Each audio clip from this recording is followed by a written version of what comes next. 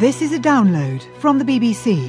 To find out more and our terms of use, go to bbcworldservice.com/podcasts. This is Tim Franks with Newshour recorded on the 1st of August at 20 hours GMT. Coming up, Edward Snowden leaves Moscow airport. The White House isn't happy. Mr. Snowden is not a whistleblower, and he should be returned to the United States as soon as possible, where he will be accorded full due process and protections. Also, the Cleveland kidnapper speaks out as he receives his sentence. Silvio Berlusconi loses his appeal at the Italian Supreme Court, but is this the end of the road? And like to dance but have a day job? Here's the answer. Truth is, I love clubbing, I love dancing, I love this music, but if I'm out the night before, there's no chance of that. I'm going to lose my job, whereas this, I feel fantastic.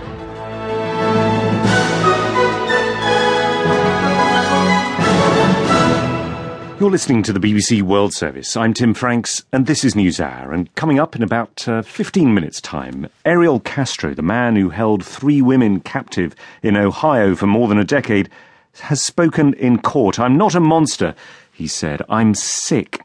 We'll hear more of what he and one of his victims had to say, and also from a reporter who's been covering the story in Ohio. We'll also be hearing about the stores which are trying to change our shopping experience.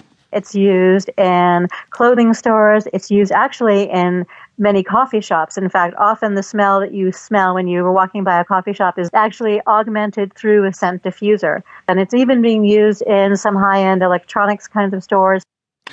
The strange sense of shopping. That's in about 40 minutes' time. First, though, Edward Snowden has spent the last several weeks trying to dodge the embrace of the CIA. Today, he managed to give a herd of journalists the slip.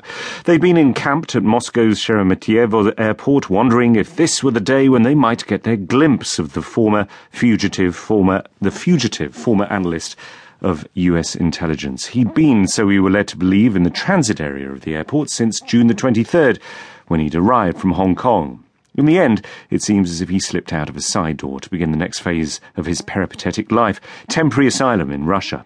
In a moment, we'll consider what, if anything, this means for relations between the US and Russia. But first, let's hear from our man at the airport, Daniel Sanford. I asked him how Mr. Snowden had managed to get away almost unnoticed.